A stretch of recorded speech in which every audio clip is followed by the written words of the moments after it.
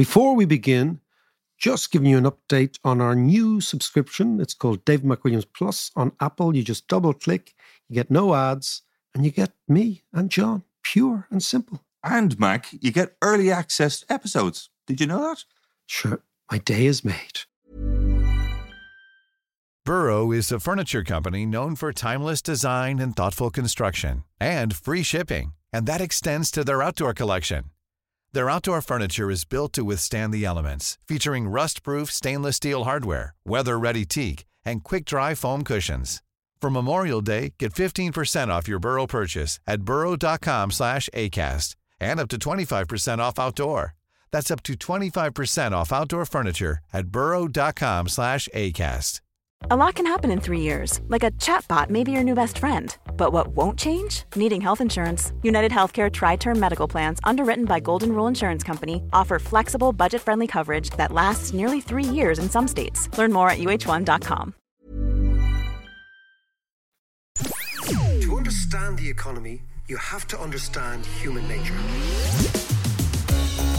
This podcast is powered by Acast.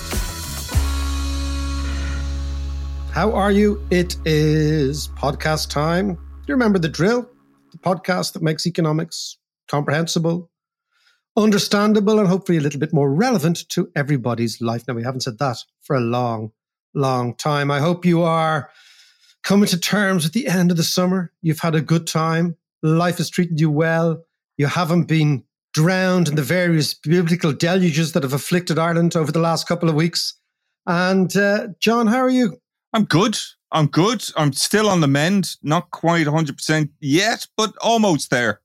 So the Ned is still... You're on a new diet, I presume. I had to move from literally a baby food diet, no fiber whatsoever, to a full-on fiber diet now. So we're rocking away. Anyway, let us move on. Today, I want to talk to you about overvalued and undervalued exchange rates, John. Yes. A crucial part of monetary economics that is often forgotten because so much of the world, at least our world, is on fixed exchange rates or have given away their exchange rate or have locked in their exchange rate at various different levels. But the impact of over and undervalued exchange rate is profound. It's the reason we have monetary policy. Basically, economics, macroeconomics is about two things. Imagine a boxer fighting with two arms. Yeah. One arm is monetary policy, one arm is fiscal policy, right? Yeah. Now, if you tie your currency, and I'm going to talk about this in a second, I was contemplating this, John, as I was in Pula the other day in northern Croatia. But Right. if you tie your currency, like you joined the euro, for example, at too high a level, your country, your economy will suffer profoundly from a lack of competitiveness. And over time, this will manifest itself in a bond crisis, okay? We'll park that. Okay. If, on the other hand, you tie your currency and your economy proves to be very successful, like Ireland, over time, that undervalued exchange rate, which I believe we have, will manifest itself in asset price bubbles, far too much investment, arguably too much immigration, and too much overheating. Croatia, where I am, I believe, is going to have an overvalued exchange rate when they join the euro next year. And that will lead to long-term structural problems here. Whereas Ireland now has an undervalued exchange rate, and our long-term structural problems are problems not of money, but of capacity. Actually, you need to explain all this and explain why Croatia are going to join the euro if they're not ready for it, and what are the implications of being undervalued exchange rate for us. But before we get there, what's all this about Pula? And what sparked off all these musings, Mac? Well, it's because I was last night or the night before, John, I was reclining in a bar beside a statue of James Joyce. Right, okay. Okay, and the statue reclining in a bar James, is nothing new. Yeah, well, exactly. Well, the reason I was reclining is the statue of James Joyce has him sitting down in Pula, a city in Istria, northern Croatia, which used to be an Italian city before the Second World War. Right. After the Second World War, the Italian population was largely driven out by the Yugoslav partisans, not least because the Italian population in this part of the world was displaying a type of proximity to fascism, which the local Yugoslavs did not appreciate. Lots of nasty things were done in the Second World War in this neck of the woods. And basically, the Yugoslav partisans rushed through this part of the world, took over Istria, and they weren't giving it back to the Italians. But before the war, our friend James Joyce was here. Okay. And James Joyce arrives in 1905 to Trieste, where he's promised a job in the Berlitz, you know, that international school, English teaching school, Berlitz. And they used to have those Berlitz books, you know, the travel books. Yeah, exactly the same company. And that started its life as an English language school. And it moved into the travel because it realized that most of the people that were trying to learn foreign languages were just travelers, casual travelers. So that's what moved into that area. Joyce is working for Berlitz. He's supposed to get a job in Trieste, which is about 100 miles away up the road. The job never materializes. So he's arrived in 1905 with a pregnant Nora. So Mrs. is pregnant. He's got no money. Somebody tells him there's a job down the road in Pula, which is a city about 100 miles south, a much less impressive city than Trieste, much smaller, was an Austrian-Hungarian naval base at the time. So Joyce thought it was a little bit of a dull place. He didn't particularly like the local Slavs because there was lots and lots of Slovenes and Croats here at the time. It was run by the Austrian-Hungarians, but deep down it was still an Italian-speaking city, bizarrely cosmopolitan place. Joyce didn't particularly like it, but did quite like the cafes. So, and he writes that he quite liked the cosmopolitan cafes and all that sort of stuff. And this is where a 24-year-old Joyce is beginning to try and get the Dubliners published, what he'd actually already written.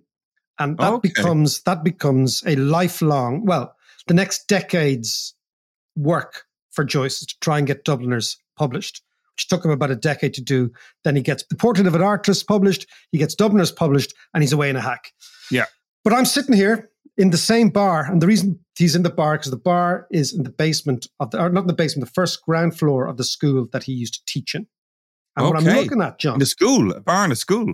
No, the school, the building. It's the building where the school used to be. I just want to be clear about that. It's the building where the school used to be.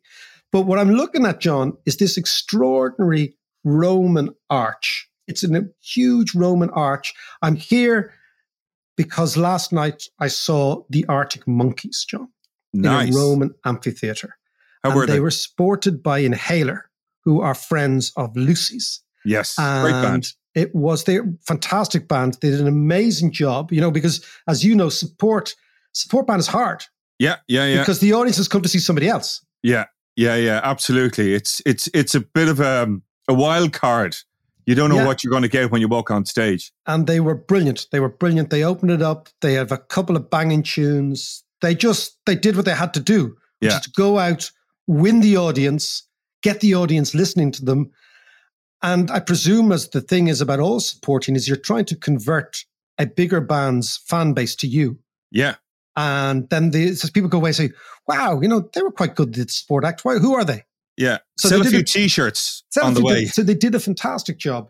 An amazing amphitheater. It's the Pula Amphitheater, which is the best preserved Roman amphitheater in the world.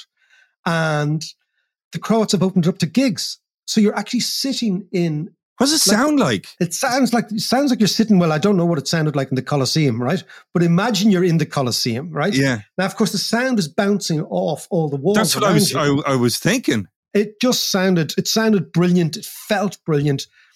The Arctic Monkeys came on and they gave a masterclass, an absolute masterclass. Alex Turner is the front man. He just has it. He's got the swagger, he's got the cockiness, he's got the voice, he's got the attitude. And they played banger after banger. It was an extraordinary gig. And they played for about 2 hours. Fantastic. Of course, they're supporting us down in Electric Picnic. They are supporting us down in Electric Picnic next week. And as I said to them on the way in, I said, listen, lads, I know you're going to be overwhelmed by the extraordinary vibe in our tent, but just try to recreate that in the main stage and you'll be fine. Yeah. But they were really, really very good. You forget their back catalogue is so good. He can write songs. he just has it. Yeah. So it was an extraordinary gig. So then now I am reclining after this, the day after. Of course. And I'm looking at this arch because the Romans, the way the Romans planned their cities, they'd have everything was related to the amphitheater. So the amphitheater was in the center. And then you'd have coming off at these almost sort of big streets leading into the amphitheater, kind of funneling people down into the amphitheater. And at the entrance of this street is the original Roman arch that I'm looking at. It was called the Arch of Sergi. It was built around the time of Jesus. And there's an amazing, I'm just looking at this thing, there's an amazing inscription. And the inscription says, Salvia postuma Sergi de sua pecunia, right? Which means this arch was built by the wife of Sergei, whose name was Salvia. This is the interesting thing, de sua pecunia, with her own money, right? Right. So this got me thinking about Roman money. Yeah. And in the same way as the European Union has solidified integration through a single currency, the Romans gave us the model, right? So the Romans had this money called the denarii. That was their base currency, where the Spanish expressions dinero comes from. The Spanish say, have you any dinero? That comes from dinari, which was the Roman silver coin, which formed the basis of the Roman monetary union. And we forget that the Roman monetary union extended, think about this, from the southern borders of Scotland to the western borders of Syria. Yes. Yeah. From the western borders of the Rhine all the way down to North Africa. So in this entire empire, of course, the army kept the whole thing together, right? But what actually gelled people's perceptions of day-to-day transactions of who they were was this unified single currency. And what made Rome fantastically interesting is the Romans could never feed themselves. The city of Rome produced nothing. Like the city of Athens, neither of these cities could feed themselves. So what they were actually in the business of was persuading people to exchange grain for their coin. Right. And in so doing, willingly trying to feed themselves. It's an extraordinary situation. But Also, they were the administrative center, though. So Rome was the capital, and then they had all these nodes of administrations around it. But they built what can only be described as an empire of credit. It was an extremely sophisticated credit system. They had stock markets, they had joint stock companies, they had bond markets, they had banks, they had mortgages, they had everything. And it kind of struck me, I was wondering about Salvia, who's the wife of Sergei, who made the arch with her own money. And I'm trying to figure out how she did that. Like, how did a woman in an incredibly patriarchal system figure out how to make enough money of her own in order to build the arch? I haven't got to that conclusion yet. I have no idea. Right. But that intrigues me. And what also intrigued me, John, was the nature of monetary unions. How do they stay together? Are there problems there? And the reason I'm thinking about this is that Croatia, the country that, as you know, I spend a huge amount of time in, love, really like the people, they're joining the euro in January at a very, very high exchange rate, which is 7.7 kunas to the euro. And I'm not sure that this country can sustain that high level of exchange rate. Now, Mac, there's a load of stuff in this that I need you to explain, but let's come back and talk about that after this. Absolutely. Small details are big surfaces. Tight corners are odd shapes. Flat, rounded, textured, or tall. Whatever your next project, there's a spray paint pattern that's just right. Because Rust-Oleum's new Custom Spray 5-in-1 gives you control with 5 different spray patterns. So you can tackle nooks, crannies, edges, and curves without worrying about drips, runs, uneven coverage, or anything else. Custom Spray 5-in-1. Only from Rust-Oleum. Planning for your next trip? Elevate your travel style with Quince. Quince has all the jet-setting essentials you'll want for your next getaway, like European linen, premium luggage options, buttery soft Italian leather bags, and so much more. And it's all priced at 50 to 80% less than similar brands. Plus, Quince only works with factories that use safe and ethical manufacturing practices. Pack your bags with high-quality essentials you'll be wearing for vacations to come with Quince. Go to quince.com/trip for free shipping and 365-day returns. Here's a cool fact. A crocodile can't stick out its tongue. Another cool fact, you can get short-term health insurance for a month or just under a year in some states. United Healthcare short-term insurance plans are designed for people who are between jobs, coming off their parents' plan, or turning a side hustle into a full-time gig. Underwritten by Golden Rule Insurance Company, they offer flexible, budget-friendly coverage with access to a nationwide network of doctors and hospitals. Get more cool facts about United Healthcare short-term plans at uh1.com. So, Mark, you're saying that Croatia are joining the Eurozone from January. Are they the only ones joining this year? And also, what does that mean for the euro? Is it going to weaken it in any sort of way? Or explain that one to me. Well, a very interesting question, John. I think the Croats are joining in January. They're the only ones joining at this stage. But now implicit in all European treaties is the objective that anybody who joins the European Union is on the path towards joining the euro. It's part of the package. Now, Denmark and Sweden have opted out of that. They opted out of it both by referenda in the late 90s, early 2000s, because the Scandinavians have always had a slightly semi-detached attitude to European integration in terms of monetary integration. They've always said, look, we'll keep our currency. We'll go along with everything else. We'll keep our currency just in case, right? Because your currency is the most important price in the economy. It's by far and away, if you're a small open economy, your currency prices everything because it prices your imports and your exports. And that's basically how you live and die in a small open economy. And with the exception of Germany and Italy and France, you can almost argue that the rest of Europe are all small open economies. Maybe Spain, you could argue, is a big economy. But in general, the European Union is made up of small open economies. That's the first thing. So there's a sort of a legal obligation to move towards joining the euro. Okay, and I can understand why. The reason is that it solidifies the club from the central point of view, but also from the peripheral countries that want to join the euro. There's kind of a notch on the bedpost sort of idea of join the euros. That's what you have to do, right? That kind of marks up your virility as an economy. Okay, right? Okay. Now, I also think that there's a huge implicit danger in this. And the implicit danger is that certain countries that have had hyperinflation or have experienced lots of economic trauma, Croatia being one of them after the Yugoslav hyperinflation. Yugoslavia had the highest hyperinflation ever recorded, higher than Weimar Germany. Right. So this part of the world was destroyed by hyperinflation in the 80s and then again in the 90s. So right. the How come Croats, was that? How did that happen? Well, in the 80s, it was basically they began to print money. After Tito died in 1980, there was a series of conflicts within the various republics. Yeah. And the Bank of Yugoslavia just continued to print money willy-nilly. And of course, what happened was Yugoslavia wasn't capable of producing goods commensurate with the amount of money that was being printed. So you got hyperinflation, right? Okay. Gotcha. Typically what happens is if you can produce goods commensurate with the amount of money you're printing, then it means that you probably won't experience inflation even if you're printing all the time. But the Yugoslavs printed all the time and they just ended up in a hyperinflationary spiral.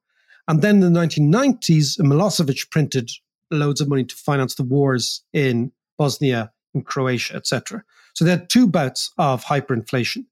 The Croats have a keen memory for that, and I've always wanted to avoid that. That's number one. Number two, joining the euro is kind of like another accolade in the process of becoming a proper European country. At least they feel this way. So in order to get away from their Yugoslav/Balkan past, joining the euro is, you're joining the rich man's club. Yeah. But if you join the rich man's club and you're a poor man, you have a problem. As the great expression is, if you're not at the table, you're on the menu. Yes. Yeah. Now, the problem is you could be at the table, but you're still on the menu in the sense that if your economy is too weak. Hang on a second. How do you gauge a weak economy or a strong economy? Well, the first one is income per head. Okay. So if you're miles away from the average, well, then you're pretty weak. Second one is your budget deficit. If you're continuing to run a budget deficit, it means you can't balance your books. Yeah. So you're borrowing all the time. Right. Okay. Third one is your trade deficit. If you are running a massive trade deficit, it means that your economy isn't producing, so your imports are much, much greater than your exports, right? Then you have to attract in capital from elsewhere to cover your costs. So you're running a current account deficit. Yeah. It means that you're borrowing consistently, and that will mean that your debt GDP ratio is rising all the time, right? So these are your particular metrics, okay? So why are they joining then? If this ain't going to work. Let's come back, right? And of course, the other really fundamental metric is, are you experiencing immigration or emigration? Yeah. A country experiencing emigration means that its own people are moving away. The brain A country drain. that's experiencing immigration means that other people are coming to you. So Yeah. that's a great acid test of economic success, right?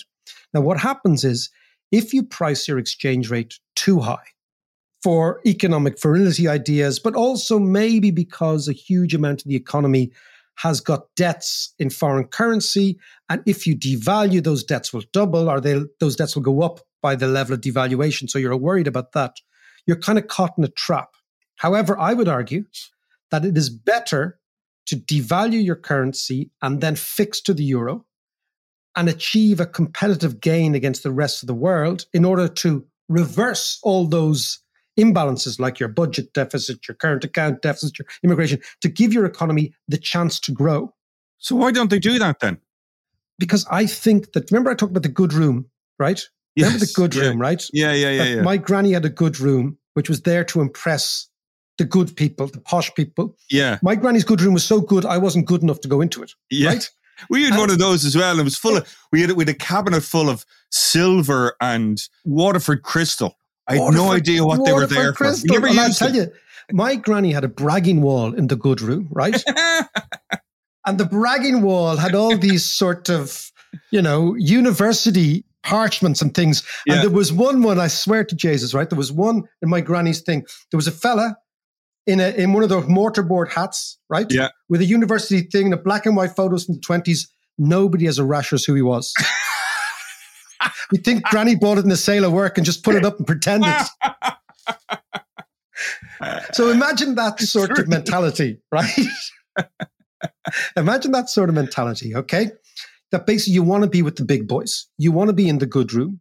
And you take that as your fundamental starting point on countries that are slightly insecure about themselves, right? Yeah. And therefore, rather than saying to the ECB and the Council of Europe, look, guys, we want to join the euro, but look, our economy isn't strong enough for this rate. What they do is they assume away, they think everything's going to be fine. Now, you join the euro and then you're done. Then you're in. Yeah. You can't get out, or you can get out. But if you do get out, unless you get out at a time when the rest of the euro is collapsing, and you basically say, well, look, we've no choice. If you get out in your own accord, then of course it has huge ramifications for people's perceptions of you. Now, interestingly, in 2012, when the euro looked as if it was going to collapse, right? Because there was an Italian crisis, a Greek crisis, a Spanish crisis. Yeah. Our interest rates were at 13%. I always argued, look, if this thing collapses, right, from this inside out, well, then that's okay. Well, let's figure it out a way. Why? Because Ireland had a current account surplus. We were moving into a situation where the economy was recovering. The situation was entirely different. So you can actually do it. But the question is, for a small country, you shouldn't be taking unilateral moves. But if it happens, you've got to figure things out because in effect, shit happens and you've got to be ready for that. But to come back to the Croats, so the Croats, like the Greeks before them and the Italians now, are suffering or will suffer, I believe, under this very, very high exchange rate. And the economy will be strangulated simply because it's so hard to compete with everybody else. And what will happen in a country like Croatia is they'll say, okay, we won't compete in an industrial scale, but we always have tourism. Right. But the problem is that nobody ever gets rich on tourism because tourism is a low productivity, high labor intensive activity, number one. And number two, it's seasonal. So it's only 4 months of the year or 6 months maximum, right? So it's always a nice add-on, tourism, but it can never be the engine of growth. And I think what basically happens is if you fix too high, your industrial side of your economy is too unproductive vis-a-vis Germany. Yeah. So what you do is you overburden your entire growth rate on things like tourism and like natural resources. And ultimately, they're not sufficient to keep you going every year.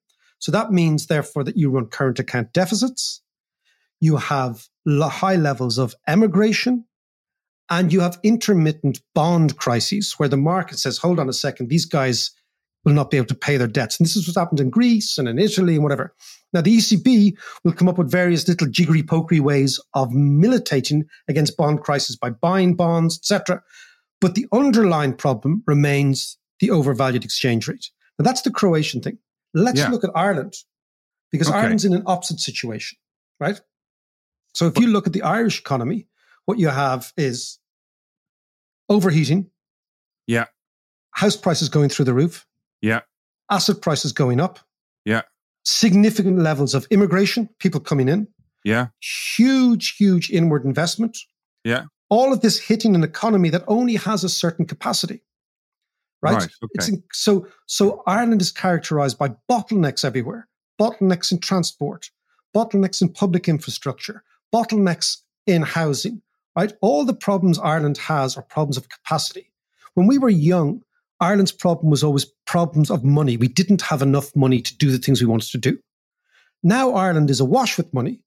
And what's actually holding us back is we don't have the physical capacity to do it. So you're saying that Ireland's exchange rate, even though we're a euro, is kind of undervalued? Completely. But So if what we had does our own that mean? Like, and how do you measure that? So if we had our own exchange rate, right? Yeah. What would happen when the economy starts to grow very, very quickly? So we've been growing 5, 6, 7%, even on the most conservative basis for ages, right? What would happen then is the local central bank would increase interest rates, increase real interest rates. Right. Irish interest rates now are minus 8%. Okay. Wow. Okay. Yeah. Okay. So everything is designed to flood capital into the country, right? And therefore, everything is designed to squeeze the housing market, and everything is designed to elbow out the young people from the housing market by pushing up housing prices. I'm just using housing. Sure. Traffic's another great example. Right? Yeah, Traffic but housing is particularly important. It's particularly opposite. Okay. Yeah. So what would happen in the case that you had your own exchange rate? Like just say, hypothetically, you had the central bank would raise interest rates, would bear down on, by raising the cost of borrowing, would bear down on borrowing, would take the steam out of the domestic economy. That raising interest rates would also raise your exchange rate. Let's say we had the punt. The punt would rise very, very rapidly. A rapidly rising punt would mean that Ireland is very expensive. So all that capital that's flowing into multinational investment would actually begin to have a second thought about going into a country like Ireland. And that would, in a country like Ireland, which we've been obsessed by bringing levels of unemployment down because we've the trauma of the 80s. But right now, we probably have to figure out what's the right level of employment? What's the right level of capacity? Can we continue on driving the engine in second gear, but in full throttle, which is exactly what we're doing? Right. Or does somebody need to actually put on the brakes and say, hold on a second? But the problem is, without monetary policy, you can't put on the brakes. So this is the fundamental problem of being part of the Eurozone. It's the fundamental opportunity and the fundamental problem. So the opportunity is... what kind of tools can the European Central Bank use? I mean, and is there an argument for some sort of, I know this goes against the whole idea of the euro, but some sort of two-tiered system? Well, a dual exchange rate? Yeah, I mean, I think that there's so much political capital invested in the euro now, it's very, very hard to change. It's a bit like when J.K. Galbraith said, when the conventional man is faced with the choice between changing his mind and finding the proof not to do so, he always gets busy looking for the proof. Yes. Right? So that's the idea, that the people who run the show are so invested in it. But what we're seeing is that what happens is, in the same way as the Croats could be condemned to years of underperformance, we could be condemned to years of outperformance and capacity constraints because the exchange rate can't adjust upwards and downwards. All this stuff is based on a thing called Mundell and Fleming, were two Canadian economists who did a lot of this exchange rate work in the 1960s, right? Now, in the United States, you have, and this is the missing bit, the ECB can't do anything, but in the United States, if Boston is overheating, and let's say Alabama is underperforming, taxes are raised in Boston, federal taxes. Yeah. They get put into the federal system and then they're spent in Alabama. And that acts as what they call the automatic stabilizer, right? So the American Monetary Union or the Canadian Monetary Union or the Australian Monetary Union between various provinces and territories and states works because at the core is a federal fiscal system, a federal taxation system, which acts to take the steam out of the overheating area and inject vibrancy into the underperforming area. Right. And that's why America works. Europe doesn't have yet a federal fiscal system. So there's nothing to take the steam out of Ireland, and there's no central fund to inject vibrancy into Croatia or Greece or Italy or Spain or whatever country, not to mention Romania and Bulgaria and all these other countries that are going to join in time. But is this what, I mean, we spoke about this before, about how Macron wanted to bring Europe closer together on monetary and fiscal policy. Is that kind of what you're talking about? Well, this is at the core. Now, the problem with fiscal federalism is you really give away sovereignty, right? And the European Union, at a time when nationalism is emerging in Europe, are loath to try and push the envelope, as the Americans would say, to suggest, you know what we should do? We should have a federal centralized budget. Yeah. Because that will basically cause populism, nationalism to explode everywhere. Yeah. You know, because people will say, no, enough. Already, this is the problem. We see it in Germany. We see it in Italy. We see it in Ireland too. Irish people say, hold on a second, I'm not so sure about this. Yeah. Because you can feel that growing, actually. Yeah, because people like their sovereignty. They're like, you know what I mean? So my sense is that, these conversations you will not have in many European areas because they don't want to admit the elephant in the room, whereas there is a dilemma at the core of the system. But this will come to a head at some stage, surely. It probably will. So at the moment, the ECB are trying to massage the entire thing. So for example, at the moment, if left to its own devices, the Italian bond market would be very, very weak. But ECB is buying bonds from the Italian government, right? Which it said it would never do. So it's basically figuring out what I would say little bits of financial jiggery-pokery to try and smooth everything over. But at the heart, and this is a dilemma, just really, again, I've always thought about it, but it comes to me when I'm in a country like Croatia, when I think, I understand why you're doing this for loads of geopolitical reasons, but are you ready yet?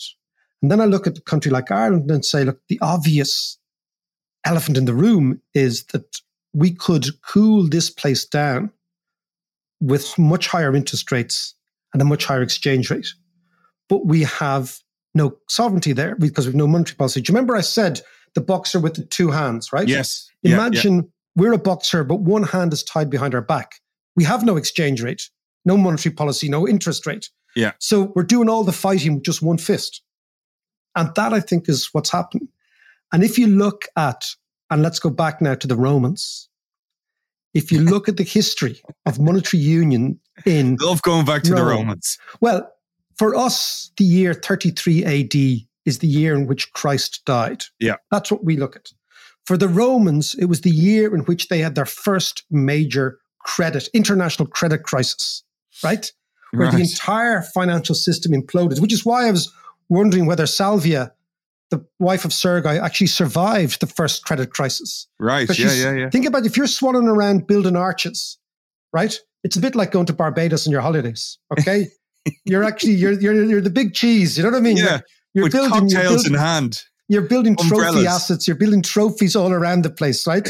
You're basically somebody who's got rich quick and is showing all your mates, I'm the fucking boss. Okay. Yeah. And I just wonder, did she survive the 30-33 AD Typerian credit crisis? Right.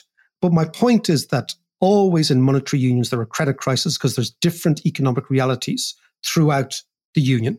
If you don't have centralized fiscal system as the Canadians, the Americans, the Australians have, you're open to the potential crisis. And as always, I suspect we should go back to history, learn the lessons, listen to the past. And the next time, John, you're walking under a triumphal arch in Pula, Indeed. consider the verities and the practicalities of the monetary union. Now, just before you go, last week, Lucy McWilliams, with the Golden Voice, released her new track called Break My Own Heart. It went down so well because it's such a banger of a tune, we're going to play it again. So here's Lucy McWilliams, Break My Own Heart. You're never here when I'm with you, but I'll be here if you want me to. And just like smoke, I don't know where you go. I'm trying to know the part of you that you don't know yourself. Maybe you're scared if I see inside, I'll go and look for someone else. And I don't understand, but I'll take your hand and try to feel how you felt. Taking a drag, I get a glance, I realize that I can't help. Some people love, some people fight. Whatever gets you through the night, just keep your head held high. Selling your dreams and living nightmares. Peaceful fears turn into violence. Keep your head held high. And it gets so hard, dying for attention. I wish that I could break my own heart. I wish that I could break my own heart. All of the days you push me further, but that's okay, you get away with murder. Just wanna let you find your own way home. In the palm of your hands, and I understand there's something stirring up in me. Taking a drag, you get a glance of all my insecurity. Some people love, some people fight. Whatever gets you through the night, just keep your head held high. Selling your dreams and living nightmares. Peaceful fears turn into violence. Keep your head held high. And it gets so hard, dying for attention. I wish that I could break my own heart. I wish that I could break my own heart. And it gets so hard, dying for attention. I wish that I could break my own heart. I wish that I could break my own heart. Some people love, some people fight. Whatever gets you through the night, just keep your head held high. Selling your dreams and living nightmares. Peaceful fears turn into violence. Keep your head held high.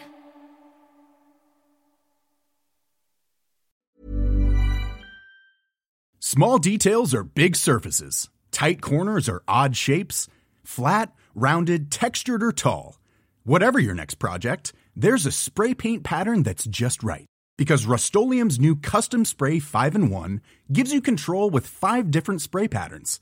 So you can tackle nooks, crannies, edges, and curves without worrying about drips, runs, uneven coverage, or anything else. Custom Spray 5-in-1. Only from Rust-Oleum.